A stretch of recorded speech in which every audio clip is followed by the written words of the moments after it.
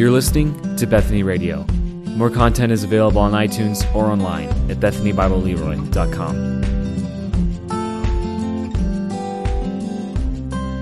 Why don't we find Judges chapter 1 again? We're going to be here, camping out here for some time. Not sure quite how long, but for probably the majority of the year. We'll see how we go along, but there's a lot here. But make your way to Judges chapter 1.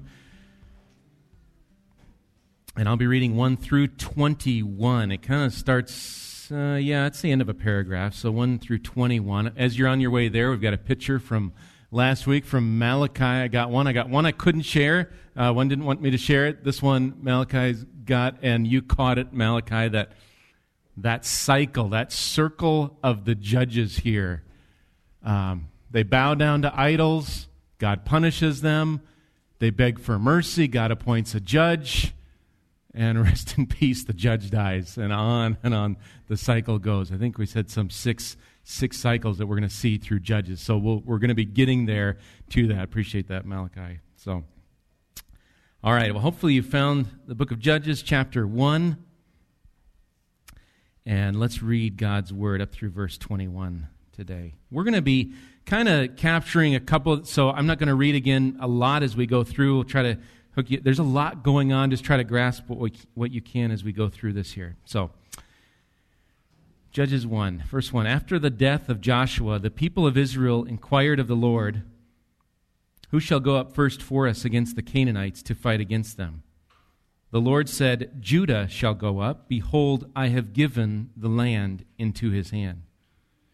And Judah said to Simeon, his brother, "Come up with me into the territory allotted to me, that we may fight against the Canaanites. And I likewise will go with you into the territory allotted to you." So Simeon went with him. Then Judah went up, and the Lord gave the Canaanites and the Perizzites into their hand, and they defeated 10,000 of them at Bezek. They found Adoni-Bezek at Bezek, and fought against him, and defeated the Canaanites and the Perizzites. Adoni-Bezek fled, but they pursued him and caught him and cut off his thumbs and his big toes. And Adoni-Bezek said, 70 kings with their thumbs and their big toes cut off used to pick up scraps under my table. As I have done, so God has repaid me. And they brought him to Jerusalem, and he died there. And the men of Judah fought against Jerusalem, captured it, struck it with the edge of the sword, and set the city on fire. And afterward the men of Judah went down to fight against the Canaanites who lived in the hill country, in the Negeb, and in the lowland. And Judah went against the Canaanites who lived in Hebron. Now the name of Hebron was formerly Kiriath Arba, and they defeated Sheshai and Ahiman and Talmai. From there they went against the inhabitants of Debir. The name of Debir was formerly Kiriath Sefer. And Caleb said, "He who attacks Kiriath Sefer and captures it, I will give him Aksah, my daughter, for a wife." And Othniel, the son of Kenaz, Caleb's younger brother, captured it. And he gave him Aksah, his daughter, for a wife. When she came to him, she urged him to ask her father for a field.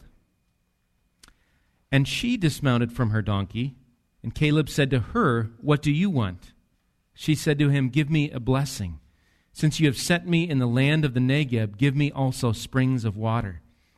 And Caleb gave her the upper springs and the lower springs. And the descendants of the Kenite, Moses' father-in-law, went up with the people of Judah from the city of palms into the wilderness of Judah, which lies in the Negeb near Arad. And they went and settled with the people.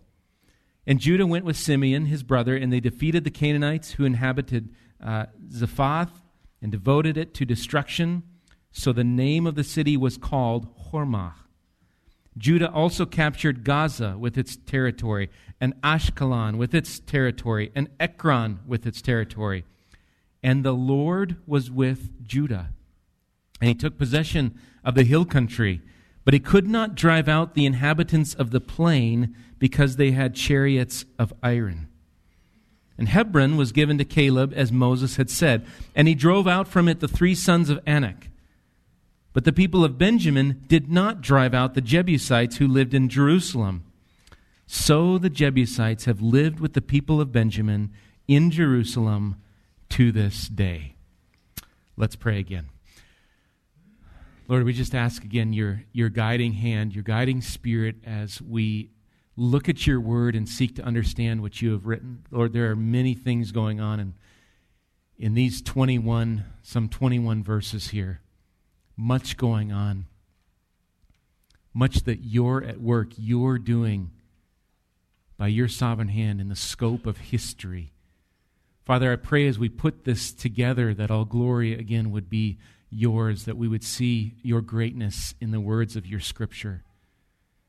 Help your people to test what's spoken, to take what is right and good from your word, and to hear it as such. This is your word that we're looking at. May you guide the messenger today to preach with your boldness and grace as we point again as well to our living King, Jesus. We pray this in your name. Amen. I want to show you something from my office, a little piece of artwork here. George may recognize this. He made this for me probably 7 or 8 years ago. You maybe can't read it from there. What it says, it's pretty faded by now. It says, God will provide, I need to prepare. God will provide, I need to prepare. It was a time, this is one phrase I had written down in my Bible. I think it's in 2 Chronicles. Going through seminary, and I don't know if the thought was, are we going to have enough money to pay for this, or can I get through this class this week, or quite what it was. Maybe just like, what do I do? Or maybe I was wasting my time and came to this particular passage in 2 Chronicles.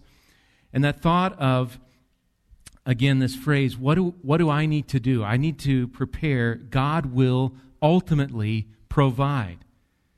So what's on me? It's prepare. It's go if it's going somewhere, or it's doing, or it's living, or it's working. And I think in many ways that theme is present in our text. God does the providing. What do? We go, live, work. We act as God is the big actor in the story. I want to just let you know that today, part of what I'm sharing, I'm indebted to a commentary I've got written on the book of Judges from a guy named Dale Ralph Davis. You'll hear me mention the name Davis. So just want to be careful I didn't just take his words and put them here, but kind of some of the impetus behind where we're going comes from him as he talks about this section today. As I like his wording, he says it's pictures of divine adequacy. Those are his words, pictures of divine adequacy. I'm looking at it as God's provisions, and our title even from big toes to iron chariots. But these pictures of divine adequacy. So I've got some direction there from him.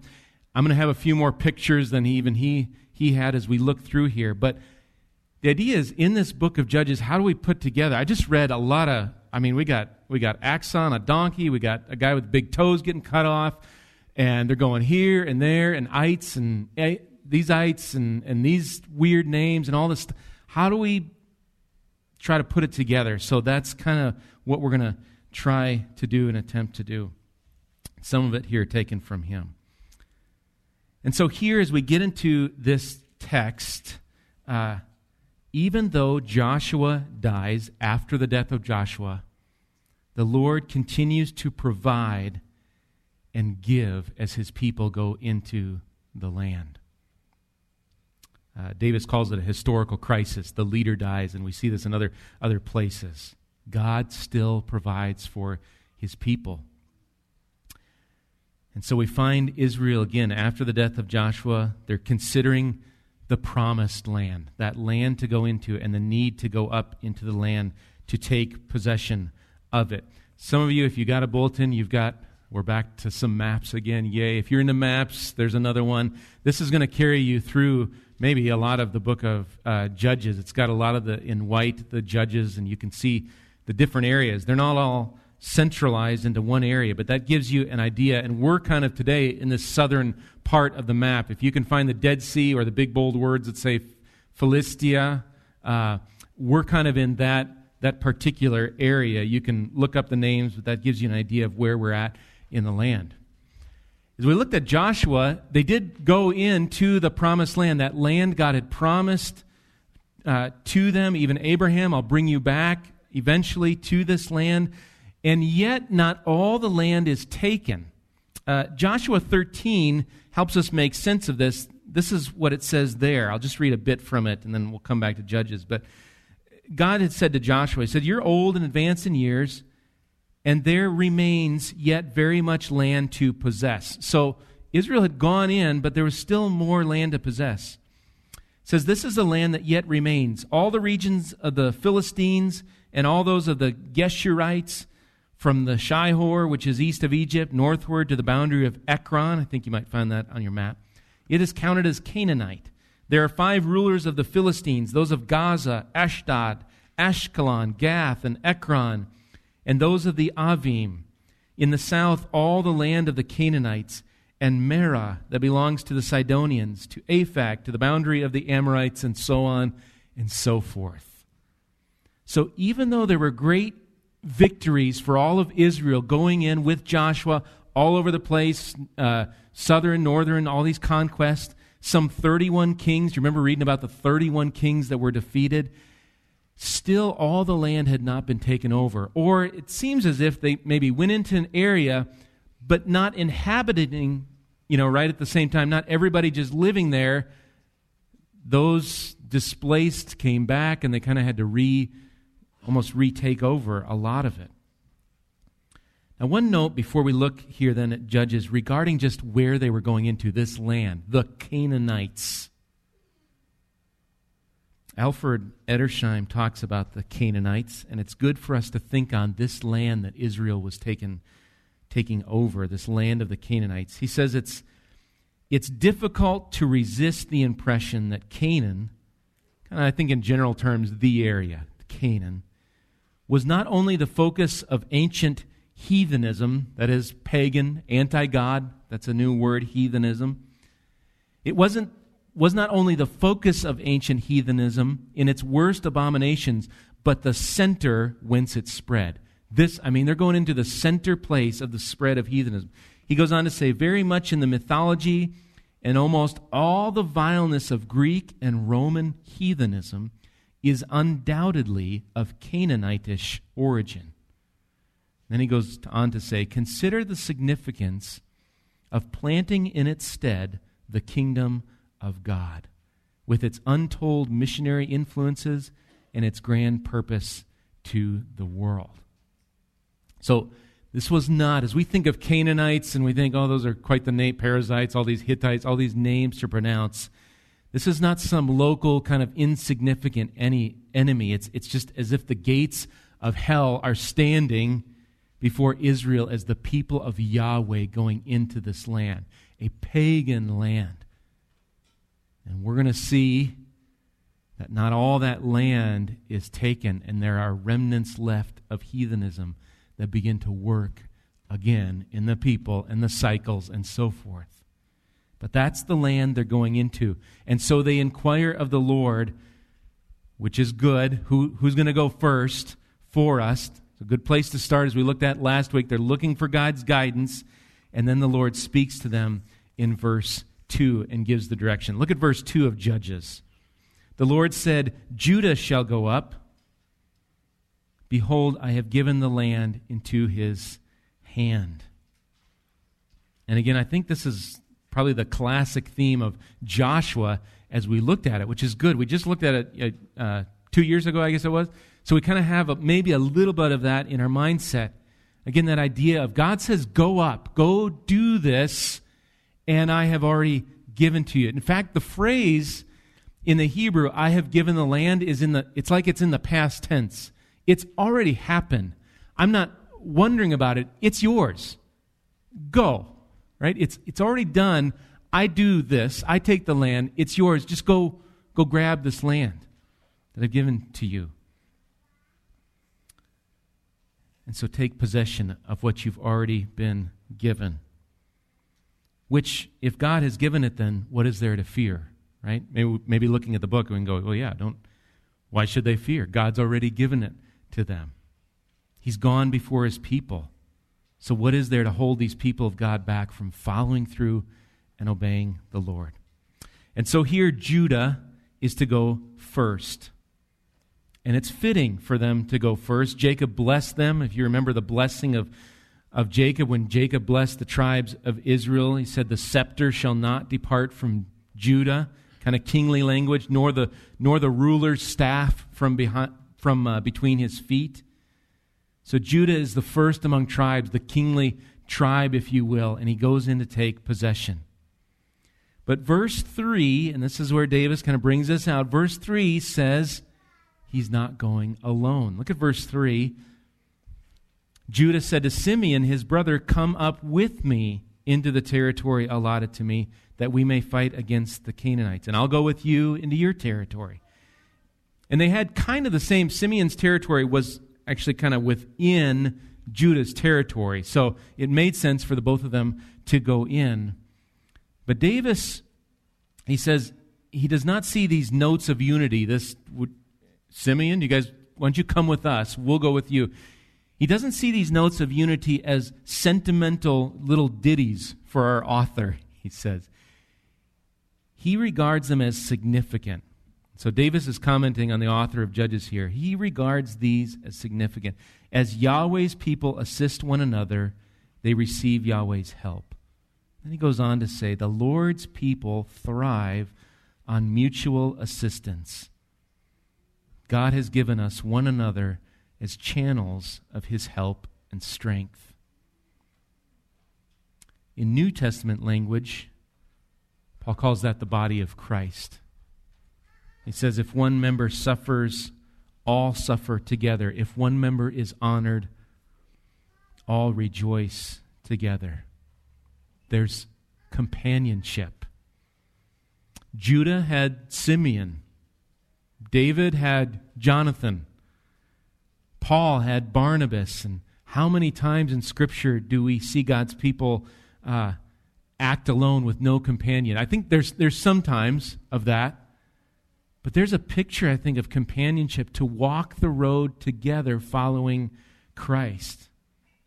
And so what a privilege as we gather here, and we talked about this a couple weeks ago, in part of the mission of our church, to build up one another. We're not going into a land as if you were going into our Christian life just all alone. We're gathered together to spur one another on towards love and good deeds, and to encourage one another. Well, so far, this is all a bit preliminary. Okay, it's reminding us again, preliminary but important, God's going with Judah as they go up. And so then we get into just multiple little accounts. I'm counting 7. You might count and divide more. I'm counting 7 of them. Kind of these little, Davis calls them vignettes. He's got 3. I just expanded it to 7, whatever. Make more. But they're stories of Judah going into the land. So I'm going to trace them real brief, nothing long, hopefully, on any of these. I won't get into how they took the big toes off and all that sort of thing as much as kids as maybe you'd want that. We'll just kind of briefly touch in some of these areas and look at these vignettes, these snapshots of God's work here. And then try to wrap them together in the end. What are all these little, what's the unit here? My encouragement would be, as these come up, is let it paint a picture for you of the God who provides. This picture of divine adequacy, of provision, that's what we're seeing as we read along, even though some of these things are harder to understand. So let's get a view of this. Look at verse 4. Verse 4. So I've got these 7. I'm going to kind of just title each of them. The first one is God gives victory and justice. That's verses 4 through 7. Look at verse 4. I'll just read that one. Then Judah went up, and the Lord gave. Do you see that? Again, the repeat. Hey, go up, I have given. So, verse 4, Judah went up, And the Lord gave the Canaanites and the Perizzites into their hand. They defeated 10,000 of them at Bezek. So Judah goes up, the Lord gives. God gives the victory. We're called to go. Go. But we see also in this account that God gives justice. And again, I won't read the entire account of this Adonai Bezek. Adonai, you're used to that word. You've probably heard it before. Lord. So this Lord of Bezek, maybe on your map it's around Gezer there, Gezer. Maybe it's somewhere around there. I'm not sure anybody knows for sure. But they end up catching this Lord, this leader, and cutting off his big toes and his thumbs. It's like his big hands. So thumbs are gone, which are important. Toes are gone. And Davis comments here on this unique detail. He says, when Yahweh shows how adequate he is, he does so in fascinating detail. Who knew big toes are listed in the Word of God? And yet they are, because there's details of God's work going on. Not just in broad strokes, but details. And so here, the Lord of Bezek, Adonai, comes in contact with the true Adonai, the Lord of glory. And he acknowledges, God has repaid me. So this one that had taken 70 other kings' toes and thumbs kind of gets what he had coming to him. And Davis says Israel's God acts in justice here. Justice will come to the oppressor and evil one in God's perfect timing. And in timing, it came right here on the lap of Adonai Bezek. Justice came. And sometimes we see that, maybe not. Sometimes there's videos you might watch of somebody spinning out in a like a super expensive sports car, kind of just flaunting what they have. Have you seen those videos? And then they tear off and run into a pole. And we all kind of go, ha ha, they had it come, they got, whatever, they were proud, whatever. There's kind of that idea. We like to see justice taken out. I just want to ask us and bring it in for us for a moment. What do we deserve if God were to repay us for our wrongs? Maybe you haven't cut off any actual big toes, but Psalm 130 says, if you, O Lord, should mark iniquities, O Lord, Adonai, who could stand? Who could stand before this Lord if he should mark our sins? And we too will either give an account and face the judgment of the Almighty God for all the wicked things we've done, or be covered by that atoning sacrifice of Jesus Christ, who took upon himself the judgment, the repayment we deserve. That's what Christ did on the cross. And so God gives victory, and he is just. He gives justice.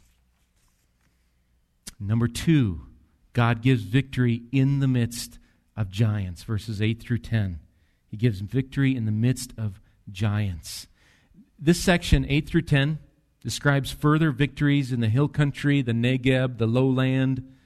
And it mentions these three guys here. Can you find it? Let's see, 8, it's at the end, verse 10, the last. And they defeated, do you see that? Sheshai, Ahiman, and Talmai. Perhaps not household names for us. We're not like, oh, finally they got Sheshai. But I think for the Israelites, they would have known them. Joshua 15 describes these three as descendants of Anak, or Anak, which takes us back to Numbers 13 through 14. And the context there is Israel sending the spies into the promised land. That first time, the time that didn't go well, that part of Numbers, they went in, they bring the report back. They say, we're not able to go up against the people. They're stronger than we are. And one reason was the Nephilim are there, the sons of Anak, A-N-A-K. Giants were in the land. Particularly, even these three descending from Anak. And so we're going to come back to this in a bit. But again, we see there's victory. They defeated. The word defeated is there. So Judah defeats. God defeats. There's victory in the midst of giants. We'll come back to that in a little bit. Number 3, God gives, provides, by preparing his people. So he gives justice, gives victory in the midst of giants. He gives by preparing his people. Verses 11 through 13 as we get into the story of Othniel and Achsah. Here we have what Davis sees as a story of romance.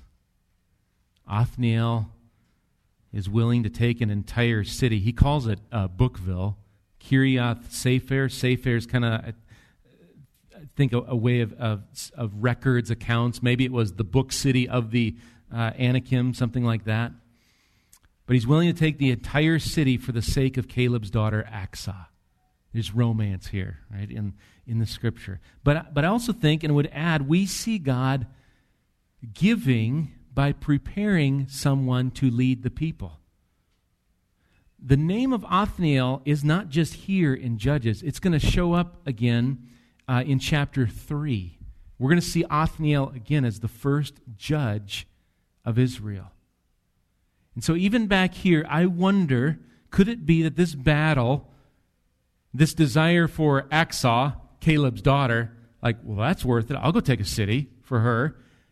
If that is God's way of preparing Othniel to one day judge Israel, I think it could be. And we might ask, what's God doing now that we have no idea how he's going to use it in the future? And I think you can all look back years before and go, oh, I see, that is how God used that and directed me, and now I'm where I am. And God does that and prepares us through what we might look at as good things, diplomas, degrees, whatever, good jobs, things that happen, and through suffering. And God moves in these ways according to his plan. So God gives by preparing his people. And there's something else here, the fourth one, that God gives: living water in a dry land. As we move into verses 14 through 15, now we've got an account of Achsah coming to Caleb asking for that blessing. And we've already seen this. We went over it, Joshua 15, when we were there. She asks her new husband, hey, ask him for land, and then she rides the donkey, gets down, whatever that means. Maybe it means submission to her dad. She gets down and she asks Caleb for a blessing. She asks for springs of water because they were given the Negeb, the wilderness. Now, I have 2 thoughts here on this story, and I shared some in Sunday school, so 2 thoughts. One is, why is this here? What's going on with this account? What does it mean that Achsah got off the donkey and asked her dad, should we get off donkeys and ask? And can we figure it out? I found, again, from Davis, a great comfort from a commentator. A commentator who struggles to fully understand why this account is here. That's good to read. You're reading a book going, okay, hopefully this guy knows. And he goes, I don't really know either. But hear him out. We're not doubting God's word, okay? He says this, and hopefully it's helpful to you when you come across certain passages that maybe for the moment, for the time, you don't understand. He says, one cannot always answer this why. Why is this here? But one should keep asking it nevertheless. He goes on to say, we need to beware of deriving a useful application from a text merely to justify its existence as Scripture. Okay, so he's saying, if we don't quite understand a text, does that make it not Scripture? No, it's still God's Word. We just don't quite grasp what's going on. I got maybe an idea, but it's maybe. He says, I do not know ultimately why this apparently inconsequential episode was included in Scripture. And then he says this, perhaps we must ride Achsah's donkey to fully understand her request. There is a lot going on probably in the culture and in the day that maybe we just don't understand of what's going on. That doesn't make it not God's word, and we go, well, that probably shouldn't be in there. By no means. We just keep keep wrestling in it. Well, she's a donkey. Here's one wrestling thought that I kind of brought up when we were in Joshua 15. My attempt, trying to think through it. One is, land is worth very little without a sustaining source of water. It's kind of basic information, right? But land does you guys that plant in it no good if you have no water. Especially the wilderness, the Negeb, where they were given land, Aksah and her husband Othniel. We think of that source of water. Jesus' words say this, John 7. He says, "If anyone thirsts, let him come to me and drink. Whoever believes in me, as the Scripture has said, out of his heart will flow rivers of living water." Now this he said about the Spirit, whom those who believed in him were to receive, for as yet the Spirit had not been given, because Jesus was not yet glorified. We are not saved to simply exist in a dry land, but we have living water flowing through us by his Spirit. And as we live here in this land, maybe in a barren wilderness, if you will, we live here, we're saved, we're also sustained by God's living water in Christ through his Spirit. So God saves us, and we're not just saved to go, okay, I'm saved, I'm on a waiting mission to be with the Lord one day. However many years it's going to be, I'll just wait. We're saved and sustained and moved, and God works in us by his grace through his Spirit. Land without water is a dry and unproductive land. We need the water. We need Christ in our land, as it were. That's an attempt at that. But again, we can go back. Do we have to know why and everything? Perhaps not. Other than God works through romance and details and donkeys and questions to accomplish his purposes. All right, quickly, verse 16, kind of fast. Verse 16, you've got the Kenites. These are descendants of Moses' father-in-law, Midianites. Not exactly the lineage of Jacob and Israel. And yet, we've got the account here that God promised to do them good of old, stay with the Israelites, help them in the wilderness, you'll get a land, we're going to come in. Can't remember if, I think they had promised them land if they would stay with them, that idea. However the case, they receive a settlement here. They went up with the people from the city of palms, that's Jericho, into the wilderness of Judah, and there they settled with the people. In other words, God gives to the nations in faithfulness. These were not necessarily Israel here, although they sojourned, it seemed like they sojourned with them. God gives even to nations. He's faithful to his word. All that word years ago spoken to them, I believe by Moses, 40, 45, 50 years later, they're settling in the land. God's faithful to his word, even to nations. All right, verses 17 then, through 19. Here you've got the defeat of Canaan at some other places are listed here. Zephath, Gaza, Ashkelon, Gezer. And verse 19 declares this. Look at verse 19. And the Lord was with Judah. Isn't that... God is working, whether or not his name is listed in every sentence. We can look at this and say, God is at work. But here, verse 19, and the Lord was with Judah, taking possession of this place. So God, number 6, God gives his presence. God gives his presence. He was with Judah. But we've got this little note in verse 19. Let me read the whole part of verse 19.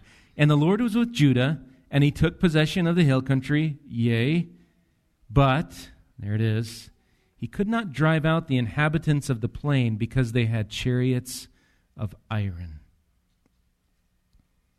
They took some possession, couldn't take it all. And these ironclad chariots seemingly could not be driven out. And I have to wonder here, could they not? Did they not try? to this objection, they got chariots of iron. Here's what Joshua had said in chapter 17, verse 18 of Joshua. He said, "For you shall drive out the Canaanites, though they have chariots of iron, and though they are strong." So God is with them, and yet we find there's some chariots, and I don't know what was behind not taking them, even though Joshua had encouraged them, take them. Though they look strong, take them. Your God is with you. But then look at sandwiched in here, look at verse 20 and 21. "And Hebron was given to Caleb, as Moses had said, and he drove out from it the 3 sons of Anak." Sheshai, remember? Alaman, Ptolemy, whatever. Those 3 guys. "But the people of Benjamin did not drive out the Jebusites who lived in Jerusalem. So the Jebusites have lived with the people of Benjamin in Jerusalem to this day." Benjamin's kind of thrown in here, part of Judah, kind of part of that tribe going in. I think a lot of times you see just Judah, Benjamin's right alongside. So Judges 1:19, ironclad chariots, couldn't take care of them, is right up against who or where? Caleb. Right up against Caleb. Here's Caleb on the victory march, and not that young of a guy at this time. I think Caleb, sandwiched in here, is a representative of having faith in the Lord in the midst of the fear of the ironclad chariots or the people living in Jerusalem. Judah couldn't drive out the chariots. Benjamin couldn't drive out the Jebusites, but guess who Caleb drove out? He drove out giants, 3 of them. Here again, these sons of Anak. In fact, years later, another descendant of Judah would fight what I believe to be a descendant of Anak. Maybe you've heard of David and Goliath. Men of faith of old who said, our God is with us. We shouldn't fear. We have the Lord before us. I want to just touch then that God gives faith here. I want to touch on that, a little bit on this story as we go back to Numbers. So turn with me just as we kind of bring this to a close, try to put this together. Come back to Numbers 14. I've been mentioning it. Numbers 13 and 14, the spying of the land, the 12 go, the 10 bring back the bad report, but Caleb and Joshua are like, no, we should go do this. Head back to Numbers 14. In particular, I'm going to look through verses 6 through 10. So again, we're looking back in time here. We've gone back maybe 45, 50 years before where we're at in Judges. Again, those spies went in, came back, bad report. I want you to hear what Joshua and Caleb had to say to the people who thought they could not go in. They thought the Anakim, the sons, they're too strong amid all the other foes. Here's what it says in verse 6. "And Joshua the son of Nun and Caleb the son of Jephunneh, who were among those who had spied out the land, tore their clothes and said to all the congregation of the people of Israel, 'The land which we passed through to spy it out is an exceedingly good land. If the Lord delights in us, he will bring us into this land and give it to us, a land that flows with milk and honey. Only do not rebel against the Lord, and do not fear the people of the land, for they are bread for us. Their protection is removed from them.'" I've got an underline in my Bible. "And the Lord is with us. Do not fear them."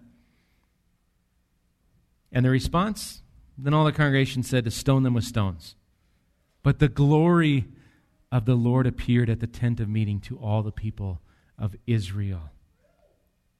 The Lord is with us. Do not fear them. From big toes to chariots of iron, God will provide for his people. A picture of that adequacy even in Judges, in these snippets of stories that we find here. And we who have been saved by grace through faith in Christ, we have the same promises, not to go and fight for a physical land, but all of what we need has been given by the Lord. 2 Peter 1:3 says this. You can write down the reference. 2 Peter 1:3, "His divine power has granted to us all things that pertain to life and godliness through the knowledge of Him who called us to His own glory and excellence. He who has purchased us from the domain of darkness, He grants us His Spirit to sustain us, to behold the glory of the Lord while we wait in these bodies of flesh. You see that picture in Judges 1? I know there's a kind of a kaleidoscope, there's all these things going on. Over and over again, though, they defeated, they won. And there's these chariots. They couldn't drive them out. But then there's Caleb, the man of faith, who drove out in his old age the giants. God provides. God's divinely adequate to meet the needs of His people as they go. Our task is to believe and go, or go believing. Believe as you go. To go into the land God has placed you in. To go and make disciples. To go and live for the glory of God. To go and obey, for you have given what you need in knowing Jesus. So God provides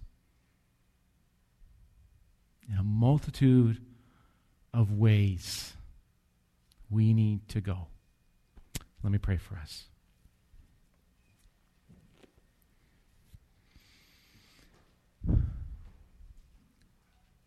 Father, again, we are so quick to forget all your ways that you have provided for us in the past, let alone all the ways that you promise in Scripture to be with us in Christ forever, for the salvation we have, the Spirit you've indwelt us with. We thank you, Lord, for all of this, for your provision to us. Forgive us, Lord, when we forget and when we go forward and we stress and we fret on our own, not remembering that you are with us, our Emmanuel, our God with us.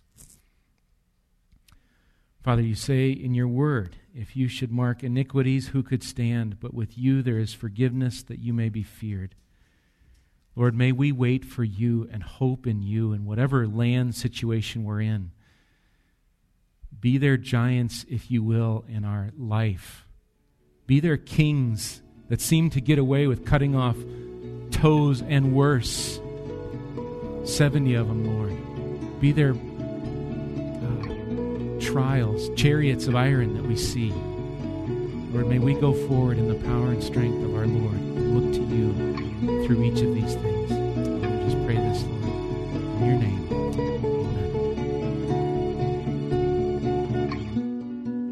You've been listening to Bethany Radio, a production of Bethany Bible Church in Leroy, Minnesota.